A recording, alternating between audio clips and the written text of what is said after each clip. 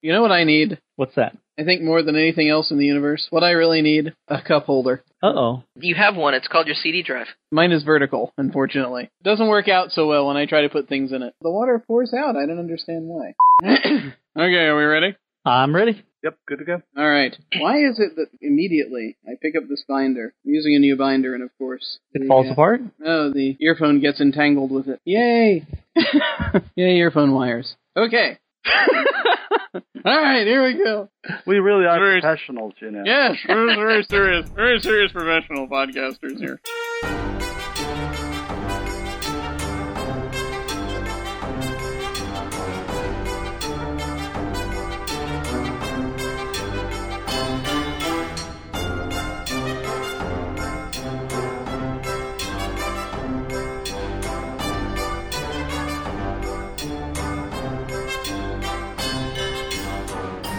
Welcome to Crucible of Realms. I'm Jim. I'm John. And I'm Kent. And our guest today is Charles White with Fabled Environments. Hello, sir. Hi, guys. How you doing? Doing Good, great. Good. How you doing, sir? Doing excellent. For those who may not be familiar, tell us a little bit about yourself. I'm with Fabled Environments. Fabled Environments is a cartography company. Create floor plans for playing games. We've been in existence for about 7 years now. Been on One Bookshelf and some other sites like that for probably about 4 to 5 years, offering PDF versions of our maps, and just recently started selling print copies through our website. Very cool, very cool. We just released the Nevakata Arctic Research Station. If you know much about Fabled Environments, usually our names have little puns in them or little strange things. Nevakata actually means snowfall in, I believe it's Portuguese, but it's a fun name for the map. The map is modular in nature, so we have pods. One pod would be a single-floor research station with everything from open bench to areas for hazardous material research, things of that nature.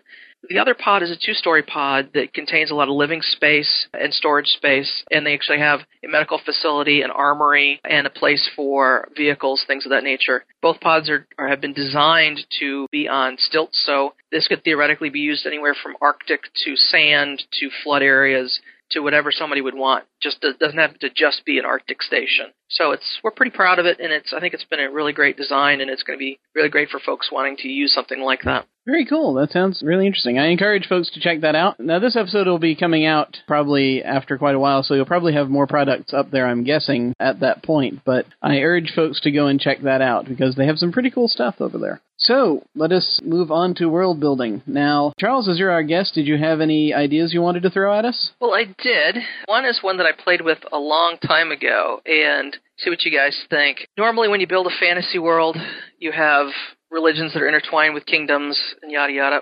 I was thinking, what if you had a pantheistic society, but instead of just having temples, each pantheon, which has their sphere of influence, instead of just having a sphere of influence, actually controlled the knowledge base for that particular sphere. So in other words, if you had a church to the deity who was over seafaring, they would be the ones that actually built the ships, taught people how to do ship repairs and things like that. So a lot more intertwined, and I was thinking that might be interesting as far as how that would interact with kingdoms. So you're saying that the gods are actually down there taking a hands-on approach? Or? No, actually the churches are. So in other words, instead of having, I go see Poseidon, for example, I wouldn't just go and worship Poseidon. Poseidon's followers or clerics would actually be the ones being shipwrights, and they would be the ones that would control most of the new research into shipping and things of that nature. Would that be the captain? Sorry, yeah, they could be the captains too. You would have, for example, the god of, not necessarily war, but maybe the god of military prowess would be the ones where if you wanted to get really highly trained troops, or if you wanted to send your son who was a noble, you would send him to that school to be trained how to fight versus what you would normally see in a medieval world. What I could see the coloring of this being would be if I, as a church, have all this power, but yet we have kingdoms, you could see some strife that could occur in there between the religious and the secular, which would be really kind of interesting. That sounds pretty cool. What do you guys think? Sure. Yeah, sure. Could definitely work with that. Are we looking at a sort of a medieval fantasy world for this? Yeah, that's what I was envisioning. We can do that. So I think then the first thing we're going to need to figure out probably is what kind of a pantheon we're playing with here. Do we want to use an existing pantheon, or do we want to build one real quick? Obviously easiest to use an existing one, but... Yeah, if we end up building one, we can just throw out, I would say, 4 or 5 things and just develop those deities and then work from there. And say that there are others, but it would be, just for the purposes of this one, just go with the main ones. And that may actually keep this more generic and allow people to, if they wanted to, build off of it. If you wanted to say, here's a few and then build forward. Yeah. What do you guys think? Sure. Definitely. That works. Okay, so how many gods do we want to play with right now? I threw out just randomly a number of like 4 or 5. Is that a good number, or do we want to play with any others right now? Yep, or fewer? 4 or 5. I think that's good, yeah. Okay. I think one of those 4 or 5 need to be an evil deity, but I think, yeah. Ooh, yes. Uh-oh. Gotta have evil. It's important. Well, maybe we should also deal with aspects of the god. I mean, a god of war could be both ways. Yeah, absolutely. I've heard that about the gods of war. Yeah, they could go both ways. And so, yeah, you could have the offshoot temple over in the evil kingdom, air quotes, that worships him as the destroyer, killer, butcher, all that stuff. Well, yeah, I'm sure there's plenty of room for interpretation, especially if these are over all manner of people, good, evil, what have you. But at the same time, it might be, since these deities are effectively characters themselves, they can also have leanings in one direction or another. It always struck me, and I don't know how familiar you are with the comic book Sandman. They called them the Endless, and they were aspects of humanity. And like there was dream and destruction and desire and delirium and death. There were 7 or 8 of them. I can't remember. Destiny. They all had D's in their names. That's if you're not getting the joke. The idea was that they represented aspects of humanity. In that universe, they were never really worshipped per se, although a couple of them actually did have cults to them. But it's a great series. Are you thinking about maybe if we take these as more sort of aspects of humanity? I think that might be the idea. So, yeah, maybe there's war to enumerate the gods, but it's really just sort of an aspect. Well, an icon. Let's see here. So we've got some interest thus far in the possibility of having a war deity, and then we'll probably, have like 4 others that we want to play with. Do we want to have these have a particular relationship to each other? Are they a family? Are they more separate? How do we want to do that? That's a good question, because you could see them interconnected, but we're only talking about a handful of potential, so maybe it's more of a existence with leanings either way, like the god of war may do well with the god of shipwrights because of the naval aspect. Yeah. So they may have some positive or negative interactions, or neutral interactions.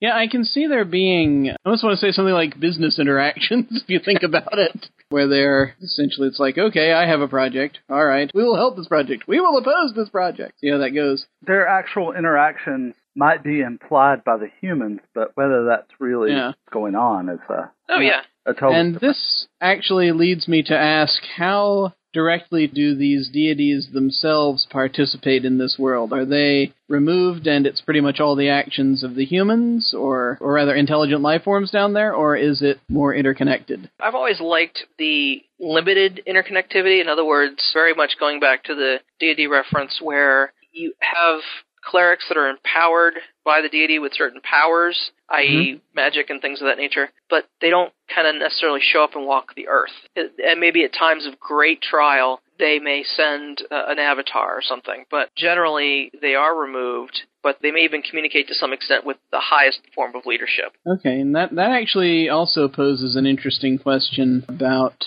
the possibility of, would one kingdom become a theocracy and another kingdom become more secular, or that kind of thing? That's interesting. It depends, I guess, on how much the people are interested in and or resist what's going on with it. So we've got war. What else do we want? Got like 4 openings here. I've always thought that, well, you could always have the god of murder or the god of something like that where assassins would be trained and other folks like that. Nefarious people. Yes. So do we want is it to more like the darkness or something like that?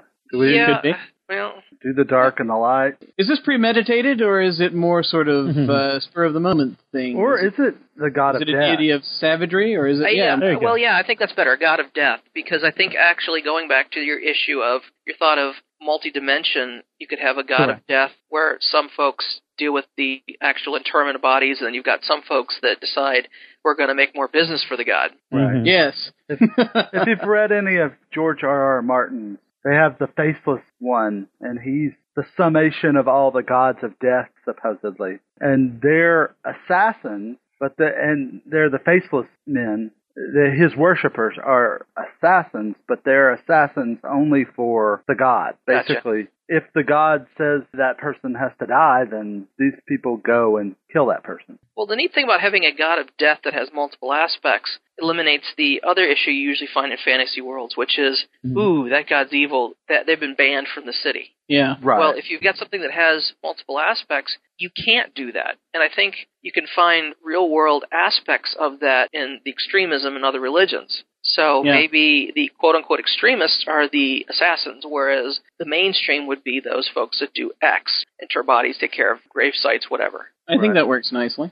So we've got war and we've got death. Maybe god of healing. Healing is, I think, a good idea. Or are you going to go life? Are you just going to say life? Yeah. I would say life. think so. Yeah, I would say life. That covers crops and that kind That's of true. thing. Correct. And so then, are you going to go the element, maybe? Well, I was thinking of a god of, like, arts and invention, or arts and something dealing with art, music, more of the creativity. Yeah. God of creation. Which could overlap with healing, which would be interesting. Yeah. Because they've got, and actually it could also overlap with war. Yes. People who want to make better siege engines. Well, Yeah, absolutely. maybe the god of creation is sort of a combination of them all. Well, I mean, it can interact with all of them, but then again, war and death interacts. Death and life certainly interact in a specific way. Well, it'd be interesting if the god of creation was the first. Yeah. It could be. Like the All-Father, if you will, or whatever. Yeah, the one who has to actually turn the lights on. There you go. The god of the light switch. Yes, that's it. God of the breaker box.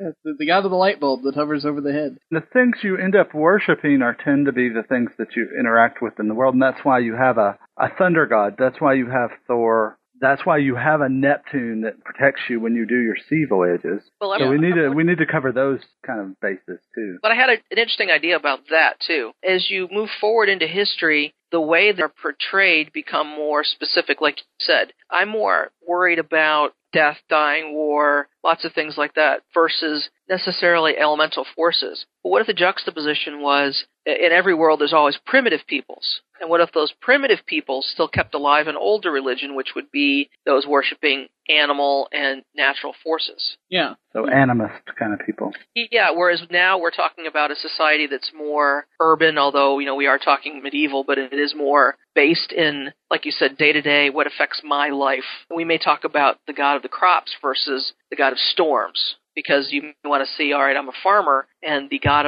that deals with crops is going to bring me the rain and not destroy my crops with hail, versus the god of thunder. It's an interesting thing because I can see a god of crops being like a subset of this life god, this over-life deity. I'm seeing actually these gods being things that can be split into smaller gods. Yeah, like it could be the child of.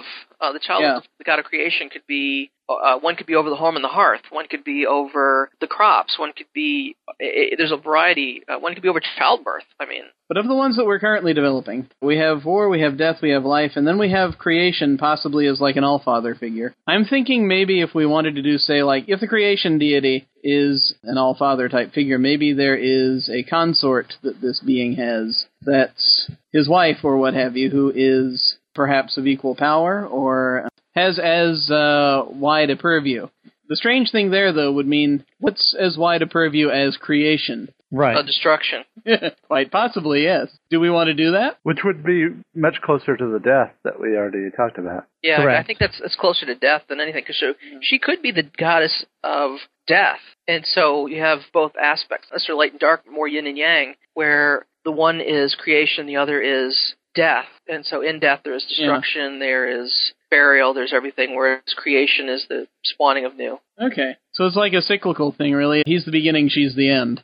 Exactly. Type thing going on. I can see that. It's almost like you're taking the fates and splitting them into two people instead of just as three. Yeah. I kind of like that idea. So, if death and creation got together and made war and life, what was the third thing that they made? Well, War and life? Well, Yeah. that's the I thought creation was or is life. Well, we haven't really specified that. I've got it down separately, but we could. I would do we say want creation. do we want to fold life in under creation? I mean, I would say with life, you're talking about more healing. It's kind of the middle fate, if you will, or the middle aspect. You've got the bookends, destruction or death, and life, creation. But from life, what I was envisioning would be medicine and healing. Things that aren't necessarily creation, they're more sustaining. Okay, so in this case, then maybe it is the AA3 individual type gig where it's like they're like the fates, but this would be the one in the middle. So then is war just an aspect of death or destruction? Or life? War could have been a descendant of creation and death.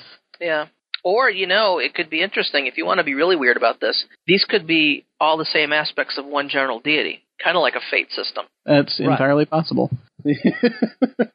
Their adherents only see bits and pieces of who they are, and that's what they latch onto because that's what they can identify with. That's a good thought. Before we decide for sure how we want these deities split up, let's go ahead and think of a fifth thing that we want represented. What have we got so far, then? Okay, so we've got war, we've got death, we've got creation, we've got life and healing. The fifth aspect we could play with, could be something to do with the elements if we wanted to. John has suggested that. Yeah, that's not bad. Do we want to go with that? The only thing I could think of would be knowledge, and you could put in with that knowledge and commerce and trade, things with that would reflect more of a later medieval society. Or maybe spirit, something that kind of enfolds all of that. What about justice? Those kind of things that all sort of roll out of that knowledge kind of sphere. So knowledge might be a good knowledge of all things, knowledge of good and evil, knowledge of, that kind of idea. Yeah. These things are starting to sort of morph over each other a little bit anyway. Just easily write down knowledge and then also write down elements. And we would have technically 6 things that I've written down, but at the same time it might be 5 things under 1 or 3 things under 2 or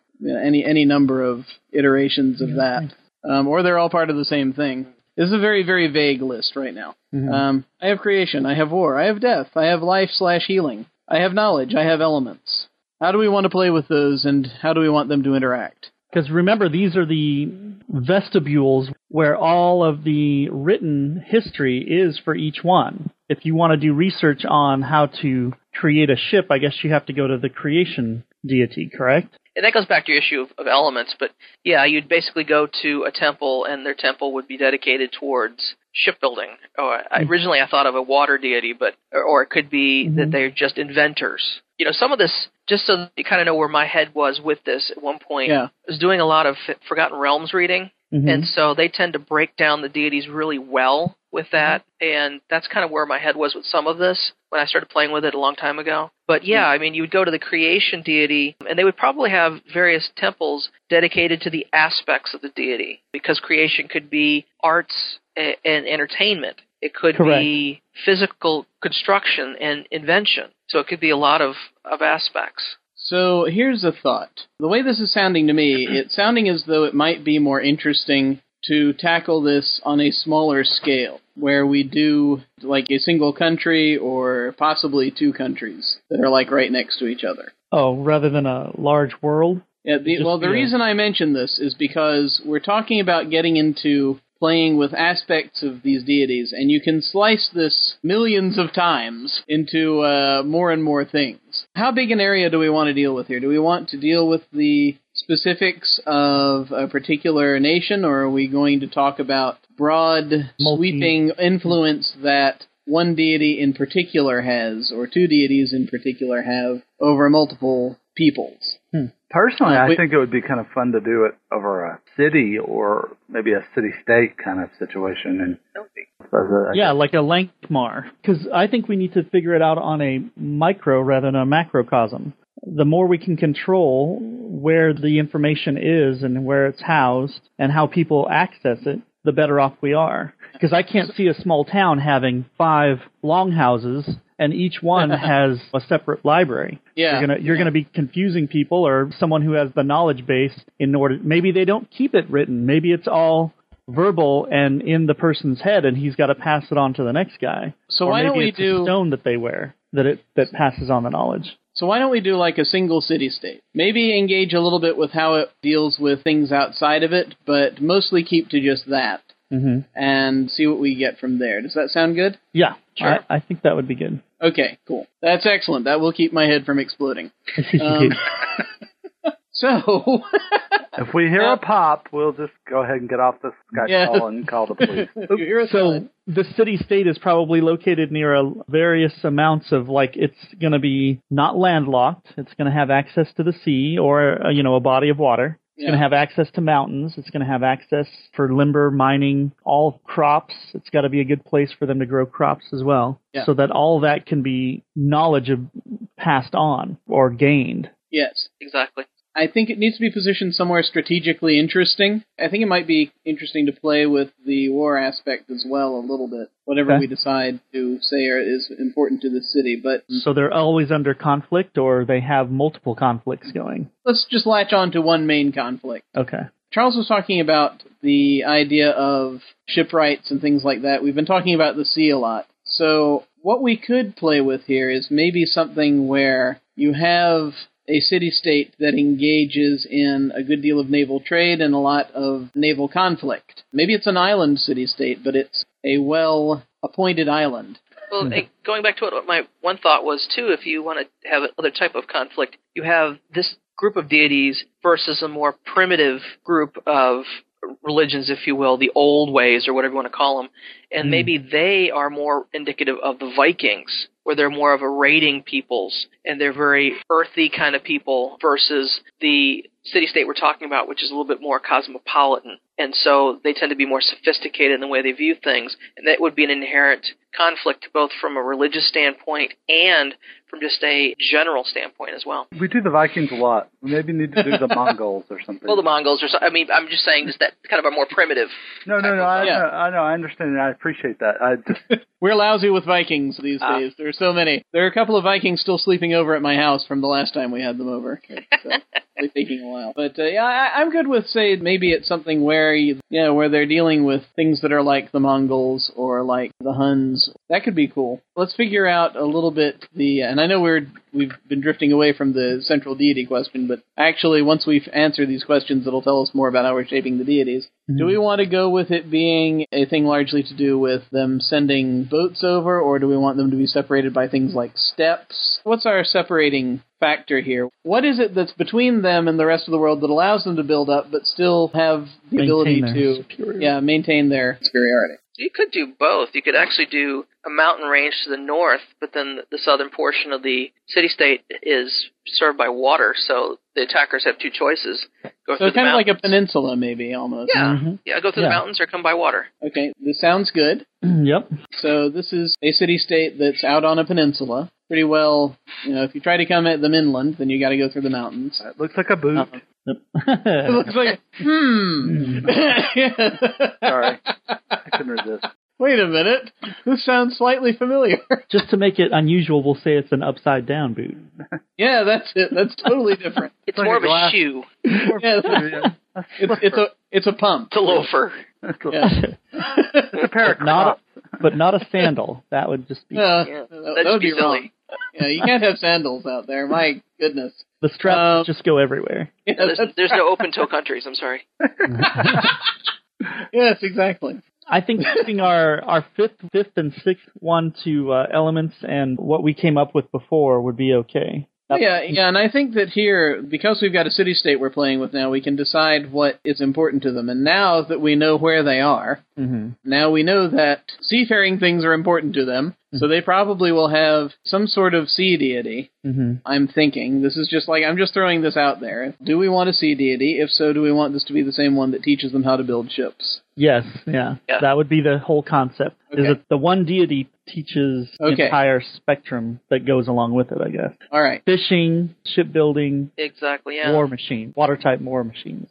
So we'll have this city in particular, this city-state in particular, worships a god of the sea, a god or goddess of the sea. What else? Well, it sounds like we're building on what's around them. So I would think that they would want to make sure that their mountain passes are well fortified. So some sort of land or mountain deity where they can make sure their building for that area is...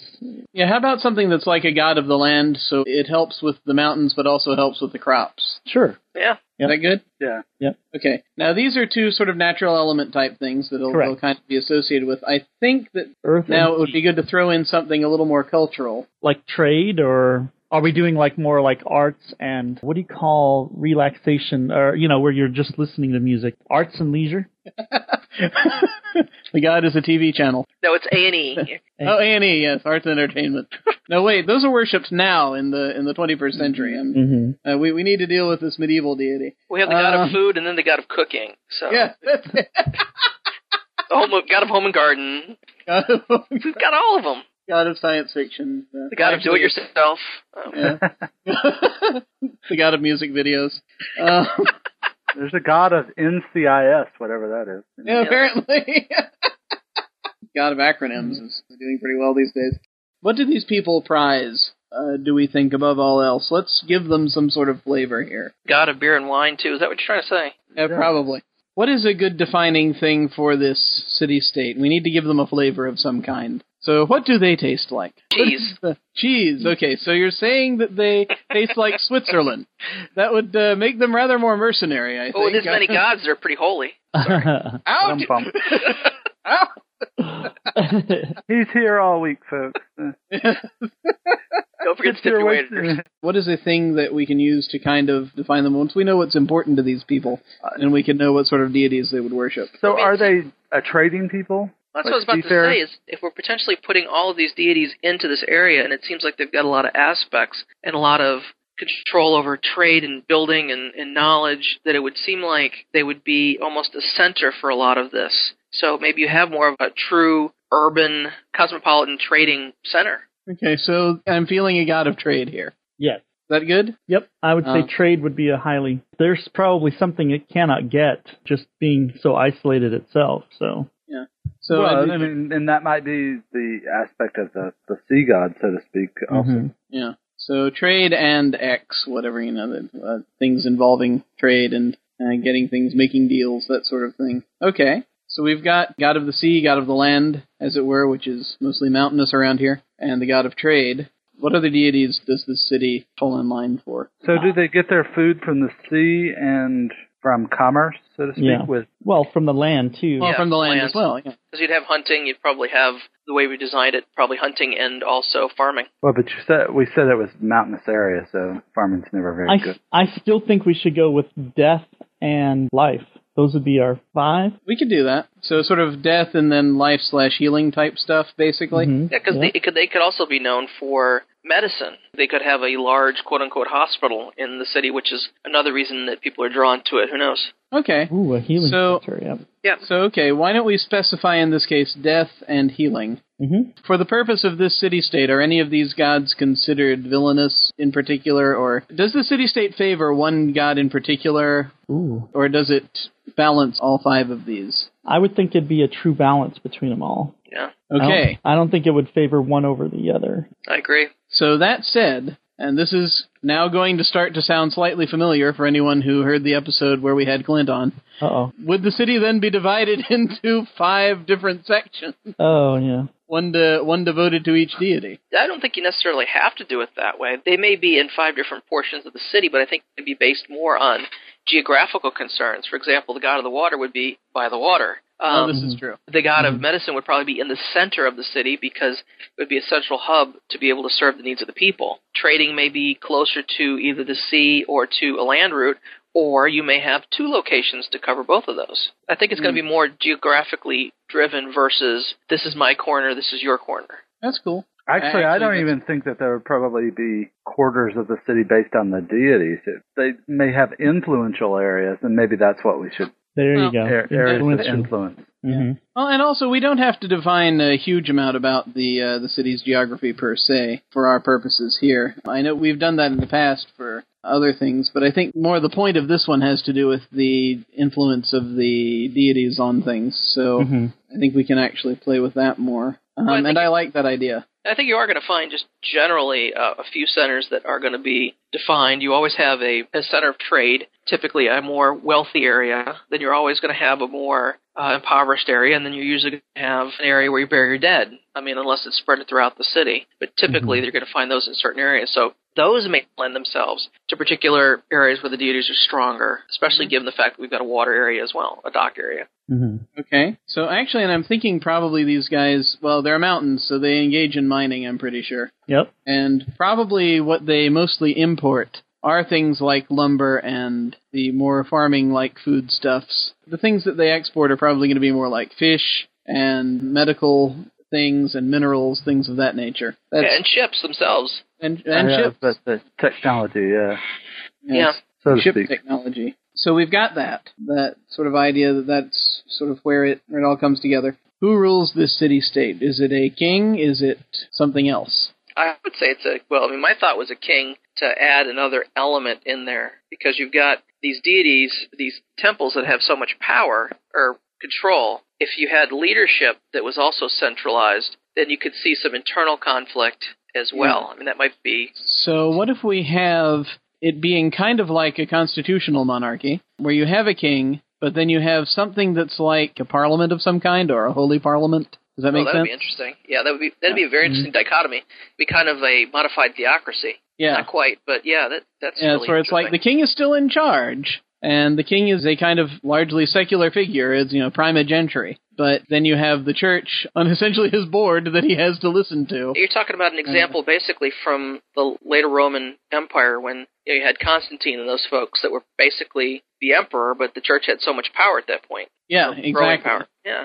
So I kind of like that idea. What do you guys think? Yeah, that works. And then you'd still have all the noble ranks and things like that. Yeah. So you'd still have that kind of a hierarchy. All right, good, excellent. So there's definitely plenty of potential for conflict there. So my thought is that at this point, perhaps we should think about sketching in factions dedicated to these deities, and a little bit about their interaction with the king, and a little bit about their interaction with the primitives on the other continent, or the mainland, or what have you. And I think that should be the focus, though, mostly figuring that out. How does that sound? Sure. Sounds like a plan. Yeah. Okay. So, let's define a little bit about, and just starting at the top, the Sea Church, the religion of the sea deity. We know things in general, but what do they do with respect to this city, and how is it organized?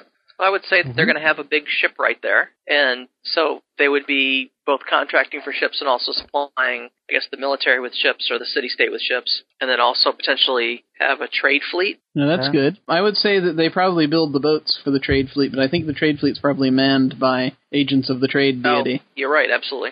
Do they have, say, like a high priest or something of that nature? Is it find a traditional kind of temple, or how do they go about what they do? What if you almost arrange them like I was thinking almost, not like a factory per se, but have kind of a hierarchy that almost mimics aspects of a production facility? You would have a high priest, but then you would have other priests, and their function as part of their worship would be to arrange for projects to be built, and so kind of be the project managers, and it filters down from there to the lower adherents that are actually the ones that are creating the ships. That sounds good. Yeah. So their focus would be very structured. They would be focused on those types of tasks, so their structure would be very focused. Mm-hmm. Okay. I could see that. Are you thinking about this for all of the deities, or mostly just for the sea deity? That's the first thing that popped in my head for the sea deity. Okay. So we've got a high priest that's in charge of the religion, and when they conduct ceremonies, is it done in a central location like a temple, or do they actually go out and do the ceremonies by the water, or... I'd say it's by the water. Maybe it's at the end of a pier. Maybe their temple is on a jetty. Maybe like an open air thing then? Or it could be a floating temple. Right, something like that, right off the coast. I mean, just barely off, so it floats on its own. Maybe it's so in when the you say middle floating, of the bay. Yeah. So is it like on an island in the bay, or is it like hovering? No, or is it hovering there? I think it's that. floating. It is the island. It isn't just on the island. But it's a floating. It's not. Yeah. I don't think. Yeah. Oh, I see what you're saying. So it's a man-made. It's like a barge. Yes. Almost. An anchored barge. Yeah. But much bigger. Yeah. Yeah. It's like an Uber barge type. These things exist. I can't remember what they're called. And of course, at this time period we're talking about, this could be, the marvel of technology. So it's also another way of honoring the deity. It's an example of his power, yeah. Yeah. Cool. Nice. Excellent. Okay. That's also cool if it's like that, because then they also are their first alert for naval defenses. Yep. If anyone comes in, they're the ones that have the perimeter. Mm-hmm. So that's very cool. Okay. Like a very large sort of thing of barges constructed together, a marvel of engineering. Say, too, it could serve as the navigational beacon for shipping. Does it have its own lighthouse built in? So is it the Colossus of Rhodes kind of thing? What's the Lighthouse of Pharos? Yeah. It was the Lighthouse of Alexandria, I seem to recall. Yeah. I think that's what it was. I can't remember. There were a lot of lighthouses, but we could say that there's a lighthouse on it as well if we want. Although it's really weird to have a lighthouse on a mobile thing, but it's interesting. Well, it's anchored, so... Yeah. Are they using some form of divine magic to keep it afloat, or is it really just they just built the thing in it? I think it's mechanical, but maybe it was divine inspiration on how that was originally built. Okay. And there could be some magic pieces to it, like maybe the lighthouse has, if we go with a lighthouse on the island, then it's fueled by some sort of a gift from the god. It's like the light of the deity. Yeah. Nice. Awesome. Okay, let's move to the land deity. How do the forces of the land deity interact with the society there? He's the crop guy. Does he also cover the mining as well, or no? Yep. Yeah. I think so. Yep, I think so too. Yeah. I think he's the crop guy, he's the mining guy. Anything you want to get something out of the earth, this is the one you want to talk to. Yep. Guy or girl. So Yeah. I'm wondering if it would resemble maybe a big farmer's market or maybe a big stockyard or something along those lines, portion of it. So is That's it the central interesting. market? Well, they are fairly defensible with the mountains there. Mm-hmm. So, an image that popped into my head. Say you've got a certain area of flatland out next to the city, and you've got the trail going up into the mountains. A bit a ways off of the trail, if you have this large kind of uber farm environment, where they have the raising of livestock, and they have the culling of crops for what land is available there. And they also have the kind of the farmer's market environment where you go in and you get the vegetables. But then they also have shrines dedicated to the nature of the place, or to nature in and of itself.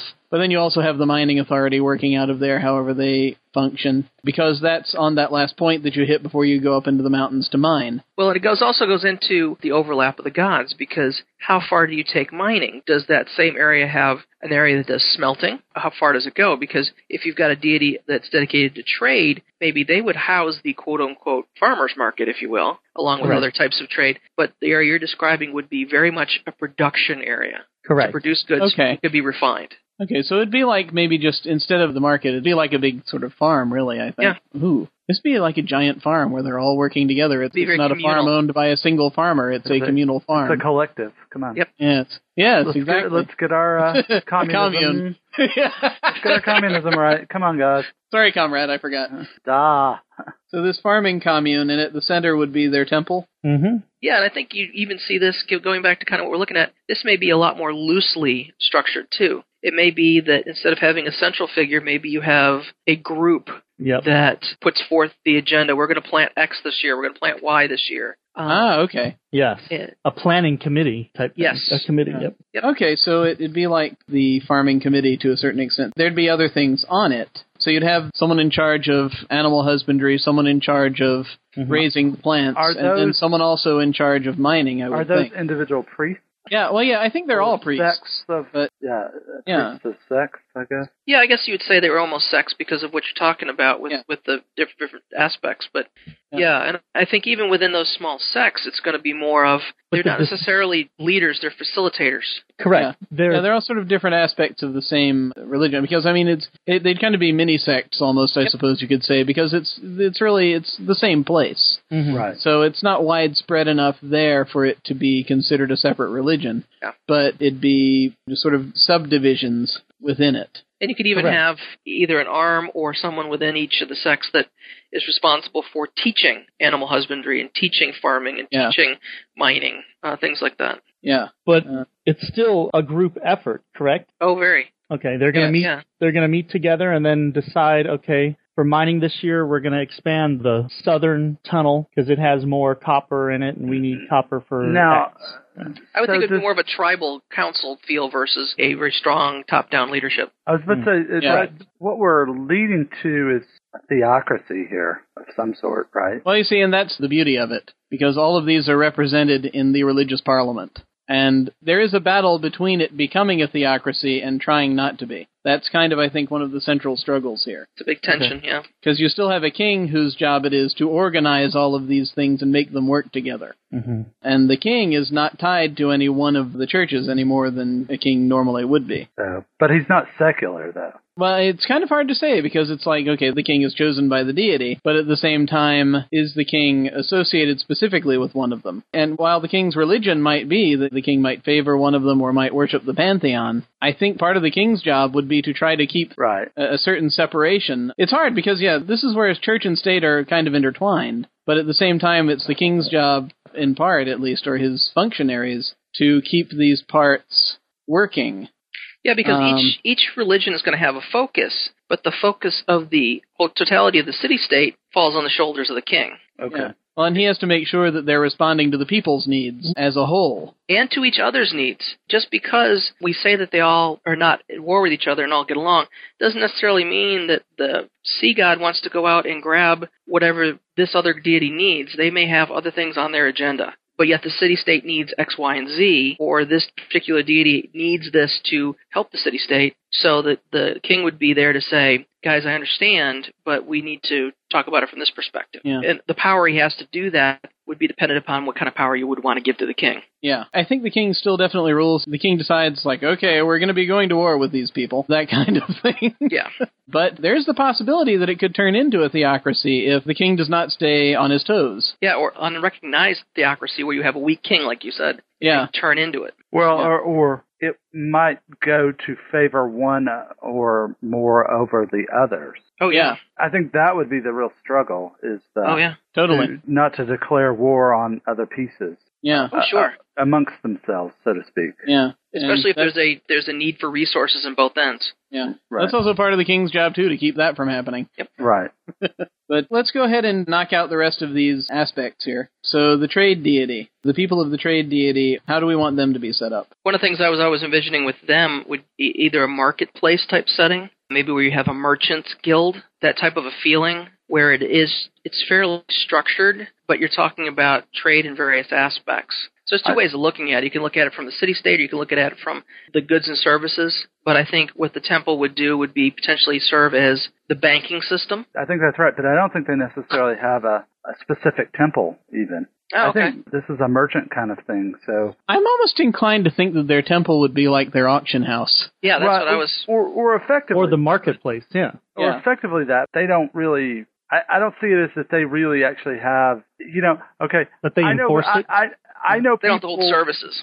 I know people from India who have little statues of Ganesh on their desk at work. That's the idea, I think, of it. You worship the deity in your own marketplace, so to speak. We ask about how do they worship, and it could be that the trade folks don't, quote-unquote, have services, because by doing what they do every day, they are worshiping their deity. Exactly. And you may have a thing that would not necessarily be a temple, but somewhere that would organize trade or provide resources for trade. But I agree. I don't think you'd see a temple to trade. Okay, so you wouldn't necessarily have a formal priesthood of any kind here. This would just then be, maybe if they need religious counseling from someone who's a representative of the god of trade, they go to their, the sales offices, the trade office. Yeah. And they just talk to, like, a high auctioneer or a... Right, there may be a place where you go on holy days, but other than that, maybe they all meet at the auction house on... Well, but let's back up a second with this one. If we've got this area and we're saying that trade is a very important aspect because of the nature of what's going on, then you may not necessarily have a strong church structure, but I'm wondering if you wouldn't have some sort of a trade hierarchy, because you would want to have a group of individuals that would say, all right, Bob, you need to go to the neighboring town and land us a contract for lumber, something like that. But the king would be very important with that. But also you'd have to have representatives of the Trade Federation, if you will.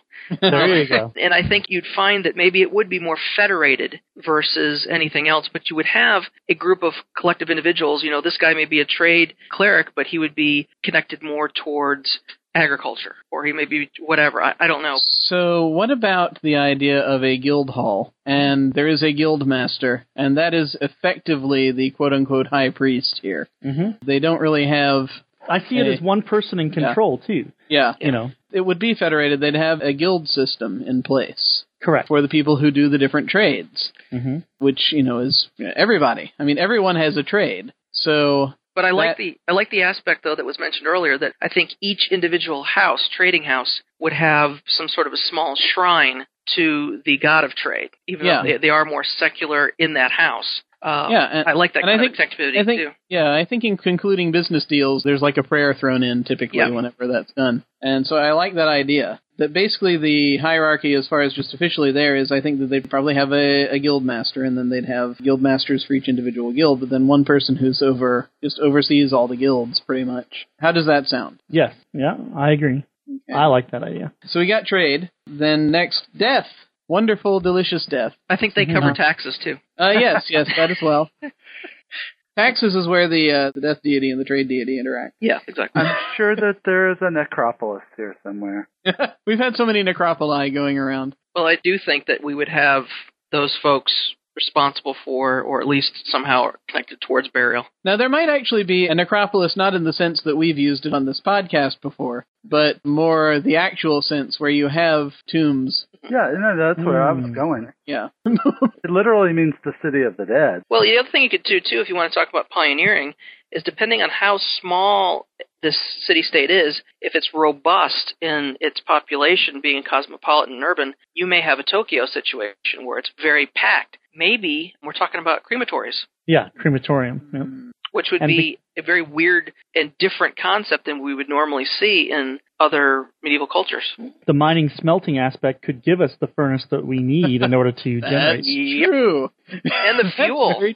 They burn the dead. Yeah, which would, again, be a cultural aspect that might be in conflict with other cultures as well. Well, yeah, particularly if, I'm seeing this as this is a fantasy setting. Mm-hmm. I'm seeing the possibility of this type of abomination walking around called the Burning Dead. They're like undead, but they're on fire. You could even have some sort of funky golems made and all kinds of wacky stuff. The Frankensteinian stuff going on. The more evil end of the... For the evil end of the spectrum. Mm-hmm. When the necromancers. And yes, when you get to the bestiary section of this, we've got trappings here in place. So how are they engaged? Is there like a high undertaker or something? High undertakers are never good, I'll tell you. The Lord Undertaker. Really good question. These guys that bring out the carts that tell people to bring out their dead, they're all priests. I'm sure there's some of that. Yeah. If you go back to the embalmer kind of society. Yeah. Or if they burn them, maybe the rich people don't burn. There you go. Maybe it's the poor that burn. Yep. It's only the rich that can actually afford the tombs. Yeah. There's a necropolis, but it's full. Yeah, the necropolis is actually for the rich dead people. Mm-hmm. And everyone else actually does cremation. So actually you'd have someone who's in charge of the necropolis, and then you'd have someone who's in charge of cremation, kind of, I guess, under him. Well, and it would be interesting also to add to them that they're the guardians against the undead. And you could actually have that flip-flop going back to the issue of necromancy. They try to discourage necromancy, and they try to stop it. And but if the dead show up, then they have to... You go back into the early church, talk about exorcisms, and the one thing that kept popping up was if I know how to expel a demon, then could I control a demon? And that's some of the literature that was written. And the same thing is, if I could get rid of the undead, why could I not control it? You could have some conflict there as well. It could be some great evil that could pop up. Yeah. So they've got a very strict policy against undead. No shoes, no shirt, no undead. That's right. Undead show up to work, we're going to write a very concerned letter. Strongly worded. Yes. We'll contact your union rep and... Yes, that's right. No undead on the... So that's interesting. Maybe that's the official line that is held by whoever the high undertaker, quote-unquote, is. But then maybe some of the folks that work in cremation might be kind of considering going to the dark side. Right. A little bit on that. I was going to say there's a connectivity point between the god of life and the god of death, which therein is creating a new form of life. Yes. And that, of course, is where you have the Frankenstein people running all over the place. That is very interesting. We can definitely play with that. Just for the structure of this in particular, then, do we want to have, say, a single person in charge of death matters? That's a good question. You could go either way with it, because you could do a committee structure, or you could do a singular figure. What we have today, by and large, is that you'll have... Yeah, I think we still have undertakers. Oh, yeah. But you have undertakers, and then it pretty much then goes right over to the church, where you have funerals. And they interact together. This would be just more sort of combining those two figures into the single figure, the undertaker and the priest. Like the undertaker is a priest. I don't know. Death is so wide and varied. Mm-hmm. It's very nebulous. Yeah. Okay. I mean, there's going to be a lot of organization that's needed if you're talking about what the rich do versus what the poor do, burning versus burial, combating undead. Maybe this will be kind of like you have departments, where it's kind of like you have a lot of these different things going on, but in a way it would almost be kind of like the way they do with the merchants, where because it's such a part of life, these people will do these things, and then the ones that have the specific professions will have like maybe be a little closer to. I'm also seeing something that's maybe partway between the way that the merchants handle it. Well, actually, come to think of it, yeah, I mean, Undertaker is a job. That actually that might even be a trade guild issue. Right, and if we want to play with it that way. So would embalming and all that funeral service. Embalming, stuff. cremation, things of that nature, yeah. Yeah, here's a thought. Maybe it's not that structured. Maybe this is more of a sort of a wild natural thing, quote unquote. Oh, yeah. And you have death everywhere, so. And that's where you get aspects of the deity that kind of aid in death. Yeah. So death is a free market deity. Is that what you're saying? Kinda, yeah. Basically, where it's more of it's kind of like a personal thing that a lot of people will pay respects to the death deity. There's not necessarily a formal church per se, but there might be cults. Mm-hmm. Oh, absolutely. There will be cults out there that will do their various things, and they're permitted. Yep. So you'll occasionally see the black-robed people wandering the streets, but you don't generally. Now we also talked about the death deity being the Lord of Assassins kind of situation as well. And that could be an underground version of that too. You could have a society, and that may be a better way of phrasing it, that's dedicated to the deity that is actually more organized. Yeah. In the underworld of society, you have people dedicated to the underworld plane. Right. Where you have sort of a secret society of people that take a more active hand, shall we say. Recruiting. Recruiting for death. Yes, always recruiting. Yes. Looking for those people that are dying to join us. Yeah. So they don't actually have a formal public structure, but there might be a private structure. And that could also raise some suspicions as well, because people are usually fearful and suspicious of death anyways. Yeah, that works nicely. Well, the other aspect that might be interesting to think about, too, is what if not only do they bury your dead, they guard against the undead, they kill people for you if you want them to, but what if you had a group that also investigated deaths? The police force? Kind of. The death cops. Like I was thinking, NCIS, but I mean, they would know enough about human anatomy, the body, things like that, that maybe they were the guys that if somebody died, for example, a noble. Oh, well, thanatologists. Yes, exactly. Exactly. And they could potentially determine at least basic cause of death or at least organize investigations along with the folks from the medicine side. I don't know. That would work. I think that sounds good. So let's go ahead and then deal with the healing deity, what the representation is like there. Now, we've already talked about them having hospital type gig or medicine going on. Is that kind of what we're looking at, something centrally located? I think that would be interesting, and that could serve as their temple, would be the hospital. Yeah, I like that idea. I think another interesting aspect for them would be training people or providing clerics for battlefield medicine as well. Yes, definitely. That's cool. Yeah. Yep. I like it. So you have the sort of hospital temple, and you have the sort of first aid priests and the EMT priests and the EMT priests. I am a trauma priest. The battle clerics, essentially. I got stuck being the GI priest. I'm sorry. No. So how would this group be organized? You could do it somewhat based on a modern model or not. I mean, it depends on how you wanted to go about it. Do you want to have... That's totally what I'm asking. Yeah. Because I could see a group like this where you would have more skilled healers, maybe your equivalent of physicians. And then you could have some folks that are more attuned to direct care, almost like a nursing staff level. You could have battle clerics, which would also potentially respond within city when there was a major accident or disaster that occurred. So you could break it up that way if you wanted to. I don't know enough about the actual medieval model. I don't think it's even close to that. No, not at all. But I think you could see something similar to that. Yeah, no, that works. It might really come down to this. So let's say in the middle of the town you have this large building. It is the hospital and it is a temple. Do people think of it as a hospital or as a temple? More specifically. In other words, what do they think of it as first? And I think if we answer that question, that'll kind of help us answer the rest. Ooh. I think it would be a hospital first, because that's going to directly impact my life. Yep. So I would think I would view it as a hospital, and by being a hospital, it therefore honors the mission of the deity. All right. So would their high priest be kind of like a head surgeon type? Yeah, I would see them being as the head medical officer or something like that, yeah. That would be in charge of administrating the facility. It would be a little bit more hands-on. Yep, he's the chief healer or whatever. Yes, Yep. yeah. And so they organize it kind of like you were saying then, where they have the different categories. You have the battle clerics, you have the people who do more nursing, you have people who did midwifery or midwifery, depending on which side of the ocean you're standing. There's people who specialize in the healing arts, and that works nicely. Maybe people will come there to learn the healing arts. It's kind of a centerpiece for the city. That would actually be a really neat centerpiece for the city to be healing. It would give an interesting tone to the city, too. Yeah. So if they have this thing sprawling up in the middle that is their big building that's in the city, and it's for healing.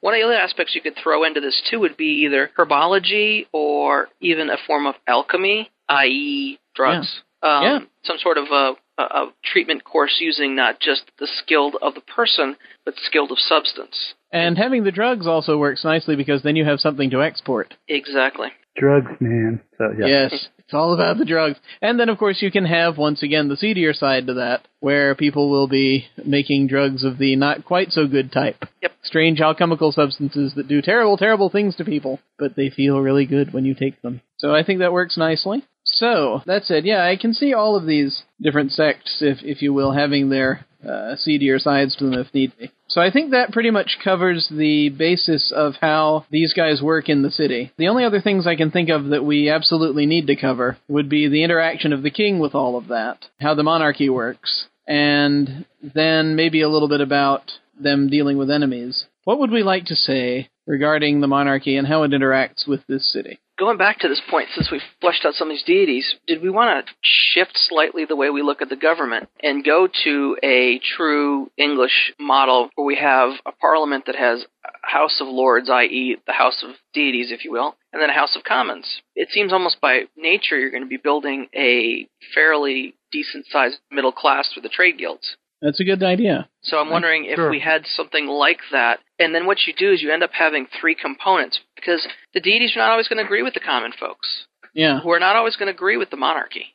Okay, that works. So you'd have the House of Lords, quote-unquote, which is actually for the, and this is just what you just said, but for the representatives of the different religions, or representatives of the different deities. Then you'd have the place where the commoners talk, whatever the plebeian forum, or whatever it is that's called. There was a term in ancient Rome, and I can't remember what, the assemblies. It's been called the People's Court. Yes, that's it. Don't. Yeah, they play the bass a lot. The High Priest, Judge Wapner. Yes. High Priest Wapner comes. And then you have the king, who presumably can say yay or nay on things. Well, how does that work? Do actions of the king have to be ratified by the parliament, or is it vice versa? Or how does that work? Maybe they're new to the parliamentary system. Yeah, if you've got these many forces pulling and pushing, I think that you've got to have a king that has some semblance of an ability to just say no. But then again, you have to have some checks and balances with the other forms of parliament. I think the king is going to have a great deal of power, but I think that the other houses are going to have some balance, too. I think we have worked out basically how we want these structures to interact politically, where we have the common folk, the deity representatives, and the king. Are there any more details we would like to throw into the mix for this? I don't think currently. Me, anyway. No, I think it... Okay. All right. Good. Then that said, do we want to throw in any details with respect to how they're dealing with Mongol folk? The bad guys. Well, I mean, it could quote-unquote bad guys, yes. It could be multiple bad guys, so I don't know if we really want to develop it per se. This is true. Yeah, there are a lot of different potential... Right, there's probably some pirates out there that we have to deal with. A rival city-state. Yeah, exactly. So why don't we say that those things exist, we might name one or two of them, but just leave it at that. Yeah, Okay. I think so. Okay. Anything major we need to worry about coming down from the mountains? I think that's the direction the Mongols are coming from. So. Okay. Yeah. So we'll have Mongols coming down from the mountains every now and then from the ocean we'll have pirates showing up every now and then. Raiders, yeah. Yeah. Okay. All right. And we don't actually need to name the pirates or the raiders unless they're horribly organized. Okay. Are we ready to name things? Sure. I think so. I like All right. Excellent. And I think we've hinted at plenty of possible conflicts and enemies that can show up, even monster types that can show up, so I think this works nicely. My basic assumption thus far is that all of these people are human. Is that kind of what you guys have been thinking? Yeah. Yeah. Yeah, okay. All right, so, names. Bob. Now, before Bob. Okay, everyone and everything is named Bob. That fixes it. Okay, well done. What do we want to call the sea god? I think it should be female. Ooh, cool. Female name works. Okay. And actually, strangely enough, I think it's an interesting idea to deliberately not define a lot about these gods, because then there's so many possible interpretations. I think that can work. How about Illyria? Illyria. I like it. Yep. Illyria. And how are we spelling that? However you write it down. Okay. Do we want an A or an I? Well, the one in Illyria or Shakespeare, Illyria? the one in Shakespeare and in mythology is I, so Yeah. we could go with A. I'm kind of hearing like Aleria, something like that. Sounds Is good. that Illyria? Okay. Yep. All right. So the sea goddess Illyria. All right. Mhm. And then the god of the lands. See, that's going to be male. Will this be Yeah. Totally. The god of the oit. Oh, that's a neat name. I've just pulled up Latin names. Acacius. Okay. Acacius, ancient Greek, Latinized Acacius. Yes. Yeah, that's interesting. Yeah. We're looking at behindthename.com, just to let you know. Yeah. Oh, I'm looking at 20,000names.com. Ah, cool. Acacius. All right, that works. This is interesting because it'll be sort of pseudo Greco-Roman type stuff going on there. The trade god, It's going to be simple. It'll be like Bob. coin or something that you could work into a sentence. For some reason I'm looking at sea names because you mentioned the word coin. I was looking at, you want something simple, there's Ludo. Sounds like loot. It does, doesn't it? That doesn't sound bad. Nope, not at all. Ludo. Sure. Luto. Luto. Ludo, yeah. Although I liked Kent's variation here. What if we do Luto? Oh, that's good. Luto. Luto, the trade god. Yep. Okay. The death deity. He who must not be named. Come on. Yeah. Now, actually, I think originally, at the very beginning, we were talking about having like a female death god and a male sort of life creation god. Yeah. Do we want to go with that this time? Just have the death god be female and the healing god be male? Sure. Okay. Shade. So we are going with a female death god, right? I think so. Okay. Ooh, how about Cicera? Cicero. Yep. Okay. Cicera. Okay. How are you doing that as CIC? I was doing it as an S. Okay. As an S? You could almost be, it's kind of almost like Scylla. Okay. Yeah, Cicera sounds good to me. What do you guys think? Yep. I'm good with that. Like Sisera? Sisera. Yep. Okay. The healing god. And this is male, right? Yes. Should be something kind of flowy. I don't know what. Valentino. Rudolph Valentino, yes. Ophiuchus? What? Ophiuchus. It's related to Asclepius, who's the god of healing in Oh, Greek there you mythology. go. Oh, that's Greek. Ah. It's Oh, Greek. and what was it again? Ophiuchus, Ophiuchus. I think That's a I neat spelled that name. right. I like that one. It means serpent bearer. Ah. I'd like to kind of drift that a little bit, maybe. But that sounds good. Put an F in instead of the P. Well, I mean, actually, I like OPH. Ophiu. Just take out the... How about Ophidimus? Ophitimus. I like the MUS at the end, too. Ophitimus. Okay. This sounds like the society likes these multisyllabic names here. Yeah. You have to learn. Ophidimus? Ophitimus, yep. That works. Okay. All right. Now, when we're dealing with the religion of Illyria, did we say there was like a sort of a high priest? Was there? Did we want to give that high priest a particular title, or is it just high priest, the sea goddess? Titles. Yes. It actually could just be like a high priest or high priestess. I think that's probably would work The well. anchor. The anchor. Anchorite. Anchorites. Actually, that I like that idea as the name of the managers that are below them, below the high priest or high priestess. Okay, so that works. So you have the high priest and the anchorite. The buoyant. Yes, the buoyant. I am High Priest Bob the Buoyant. Okay, what do we want to call their Uber barge? I mean, it is obviously, it serves as the Temple of Illyria, but also it's kind of the bastion where they greet things from the sea, and they, and now evidently they also fight pirates. Their major services there. A lot of the trade goes through there. We're looking for the name of the floating... Yeah. Do we want to give it like a name, or is this just something like the X of Illyria, or Illyria's X, or... The light of Illyria, maybe? Because it's going to have the... I like the idea of the lighthouse on there being called that. That was actually the next thing on the list. Was Star of what we called Illyria, maybe? Or Star. That's Ooh. good. Yep. That's very good. The Star of Illyria as... Oh, Star. Okay. Yeah. And For a maybe, minute, I thought he was maybe- saying Scar, like S-C-A-R. Maybe there's a pole star above Ooh. that point. Hmm. That the, Like that the it is- navigators always know that that's where the city is. That would be the Star of Illyria. If there's a literal star up there, Right. then what would they call the barge type thing, the island, whatever we're calling it, the artificial island, Illyria's giant houseboat. There you go. There we go. Party on Illyria's houseboat. I can see the flyers now. An ark. Ark. Wait a minute. Hang on. New The house. Great Ark. Ooh. You want to call it like the Great Ark of Illyria? That worked for me. What do you guys think? Okay. Yep. Ark or Great Ark. You're saying the Great Ark Yeah. of Illyria. Yep. Yes. And we could call the lighthouse could be like just the light of Illyria, Yeah, I like that. which points at the star of Illyria up in the sky. Now, the land god Acacius, Mm-hmm. Acacius, there are going to be 90 different ways of pronouncing this, has a farming commune. What do we want to call it? The commune or the... The commune. We'll have separate names for the commune and the committee. The place where the big farm is outside. What do we want to call that? I mean, it could be just like the Acacian farmstead if we wanted to go there, but 1,000 acres. that could work.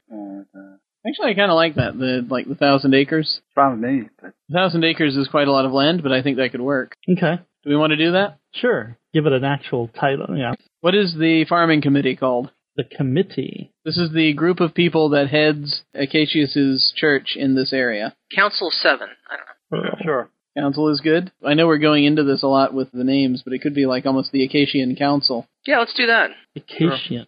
Okay. Because Acacius is the name of the god, so. Mhm.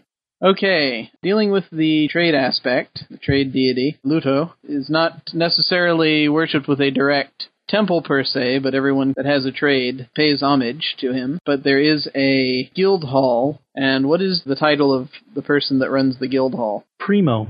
Primo, and then whatever his name is. Yeah, I like that. The Primo? First. Yep. Primo. Prime.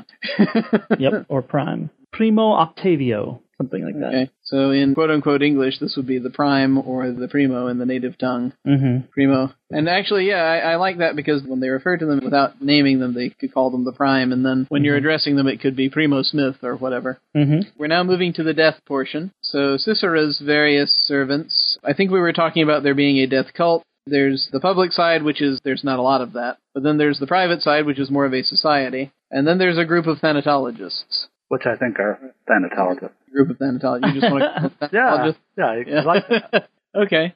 So we need to figure out what to name these things. Maybe you could name one of them the Cult of the Black Master. Might actually be interesting to call it the Cult of the Black. For the dark, the never, Yeah, the Dark. I think we can go with the Dark, if that's all right with folks. worked for me. Sure. Yep. So the Cult of the Dark. Now, that sounds to me like a good name for just the cult in general. Right. Now, the secret society, that I guess could be either within them or as a separate aspect, where they get more of the stuff done, where they have the assassins and things of that nature. What kind of name do we want to provide them? Do we want to give them a separate name? Maybe the Ciceran Society. Sure. Yeah. Yep, let's do that. Now we're immediately, like, always leaping for the most obvious thing here, but Yeah. Yeah, that works. these deities have, like, other titles. We could weave those in. But... And then John was saying the thanatologists should just be called thanatologists. Yep. Is there a group of them? Are they organized, or are they just... Oh, probably. What would this collective be called? The conclave? The what? Say it again. Conclave? Okay. Or Cosma? Order, universe? Cosma? I kind of like the conclave. Okay. Could be like the Ciceran Conclave, or the Conclave of Thanatology, or... Something like that, yeah. The Conclave. Yeah, maybe the official title is like the Conclave of Thanatologists and General Studiers of Death and what. They have a longer name. Yeah. But for short, they're just called the Conclave. Do we like that? Yeah. Yeah. Okay. So next we have the forces of the healing deity, Ophidimus. There is a very large hospital or a temple type thing in the middle of the city. What do we want to call it? Is that like maybe the academy or... Yeah. I like that. The Academy. The Elysian Academy? I don't know how to pronounce this one. Araldica. Araldica. Araldica. Yep. Maybe that's what the hospital's called, the Araldica. Yeah. This is handwritten registers maintained at the offices of the Consulta Art. It's like a library or a large place where you keep a lot of contracts and whatnot. Oh, okay. Let me see here. Or written history type thing. Since that is not actually an English word, I don't see that word being in the English language. I think it'd be cool to just call it Araldica. Araldica? Okay. Yeah. So it doesn't need to be the Araldica. I think it could Correct. be Araldica. Araldica. We talked about a person as being like a high priest, head surgeon, administrator type gig. What would that title be called? Signori or Senior? Monsignor? Yeah, that's a thought, actually. Yeah, we could go with Monsignor. That would be interesting. I know it's a religious title, but... Still fits. That's good, yeah. Okay. The Monsignor. Throwing in different titles as we go along. Yeah. And now, the head of state we talked about is the king. And then we have this House of Deities and we have the Common Assembly. So what do we want to call this House of Lords, House of Deities thing? Aha. I guess overall we can go with the title of Parliament for the two combined, probably, if that's okay. Why don't you call it the House of Heaven? The Heavenly House. Or the Pantheon. Ooh. You know, that's not bad. What was that? The Pantheon. Yeah. I like that. Let's call that the Pantheon. Well, it's too bad the Pantheon doesn't have a single term. If you had a single term that referred to this collection of deities. Ah. That's what a Pantheon is, right? Well, yeah. But, I mean, sometimes it may have a proper name for the particular Pantheon. Like the Aesir or the... Yeah, something regarding their relationship to each other, which we didn't really define very much for this case. They would be the representatives of this thing. So we're saying we can definitely see the house in which they gather as being called the Pantheon. Is that what we're saying? I guess. Yeah. Yeah, I can see that being that, at least. We could call them basically Pantheon assemblies, I guess. I think what he's talking about is, like, for example, in the D&D setting, Eberron, they have the Sovereign Host as a cluster of deities, and then they're opposed by the Dark Six. So I think that might be kind of what we were thinking of in terms of, like, if these deities have a particular collective term.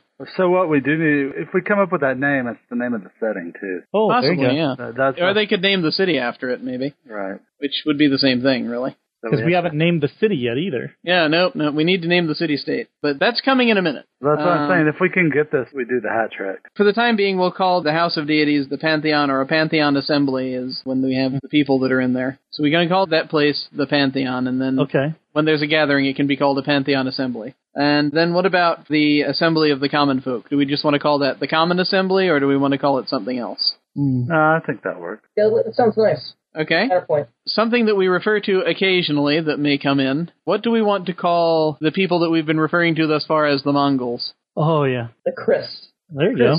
That sounds interesting. How are we spelling that? C-R-I-S-S? I don't know how the knife is spelled. That's with a K. Ah, yes. I like using Ks in this case. Well, K is better. It's not a person's name, so yeah. Yeah. Yep. Yeah, that sounds good. The Chris. Now, we are down to the name of the city-state, which will pretty much be also, I think, the name of the setting in this case. Epilarius. Ooh. That's not bad. Epilarius. Do it. That works. Epilarius. So is it now the Pantheon of Epilarius? Or no? That's not. It can't be the name of. Yeah, I don't think that would be the collective term for that pantheon. Okay. But you know what? We don't absolutely have to have one. Epilarius, I'm seeing as looking at different names, and Epilarius. Would that work? Sure. Yeah. I like it. You go with that? Mm-hmm. All right, sold. Okay. Epilarius. So this setting is Epilarius. And what about the Pantheon? Lanzia Pantheon? Oh, it's called the House of Pantheon or something like that. Yeah, Lanzian. Or the Lanzians. Yeah, that works. The Lanzians for the Pantheon? Sure. Okay. Let me just expand this a second. What if the entire world was called Lanzia? Ah, okay. And then this would be the Lancian, the House of Lancian. Something like that. Sure. So are we looking at Lansean? Yeah, sure. SCN. Yep. Lansea. So the world is called Lanzia, and the Pantheon is referred to as the Lanzian Pantheon. Mm-hmm. Okay, that works. So there we have it. The setting is Epilarius. Yay! Anyone here listening may use this setting as they see fit in their fiction, in their games, as it is now available under Creative Commons. So feel free to make use of it. Charles, thanks very much for joining us. Yes, that was fun. Absolutely. It's been a whole bunch of fun. Yep. Yes, and Charles, if they want to find you online, where should they go? They should go to fabledenvironments.com, and if you want to find any of our PDF products, you can go to either drivethroughrpg.com or rpgnow.com, whichever you prefer. Cool. Awesome. Sweet. Well, this has been very cool, but it is time to jet. Say goodbye, fellas. Goodbye. Take care. Bye. We are out.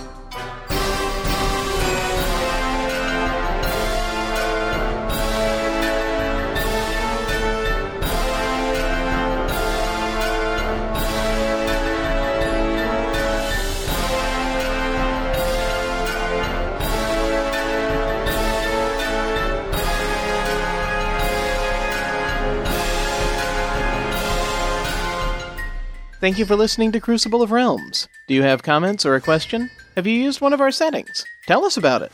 You can contact us at podcast@crucibleofrealms.com or leave a review for us on iTunes. We'd really appreciate it. Or if you'd like to contact one of the hosts individually, you can find our emails on the website at crucibleofrealms.com. The Crucible of Realms podcast and all settings created on it are released under a Creative Commons Attribution 3.0 unported license. All music was composed and performed by Kevin MacLeod of Incompetech.com.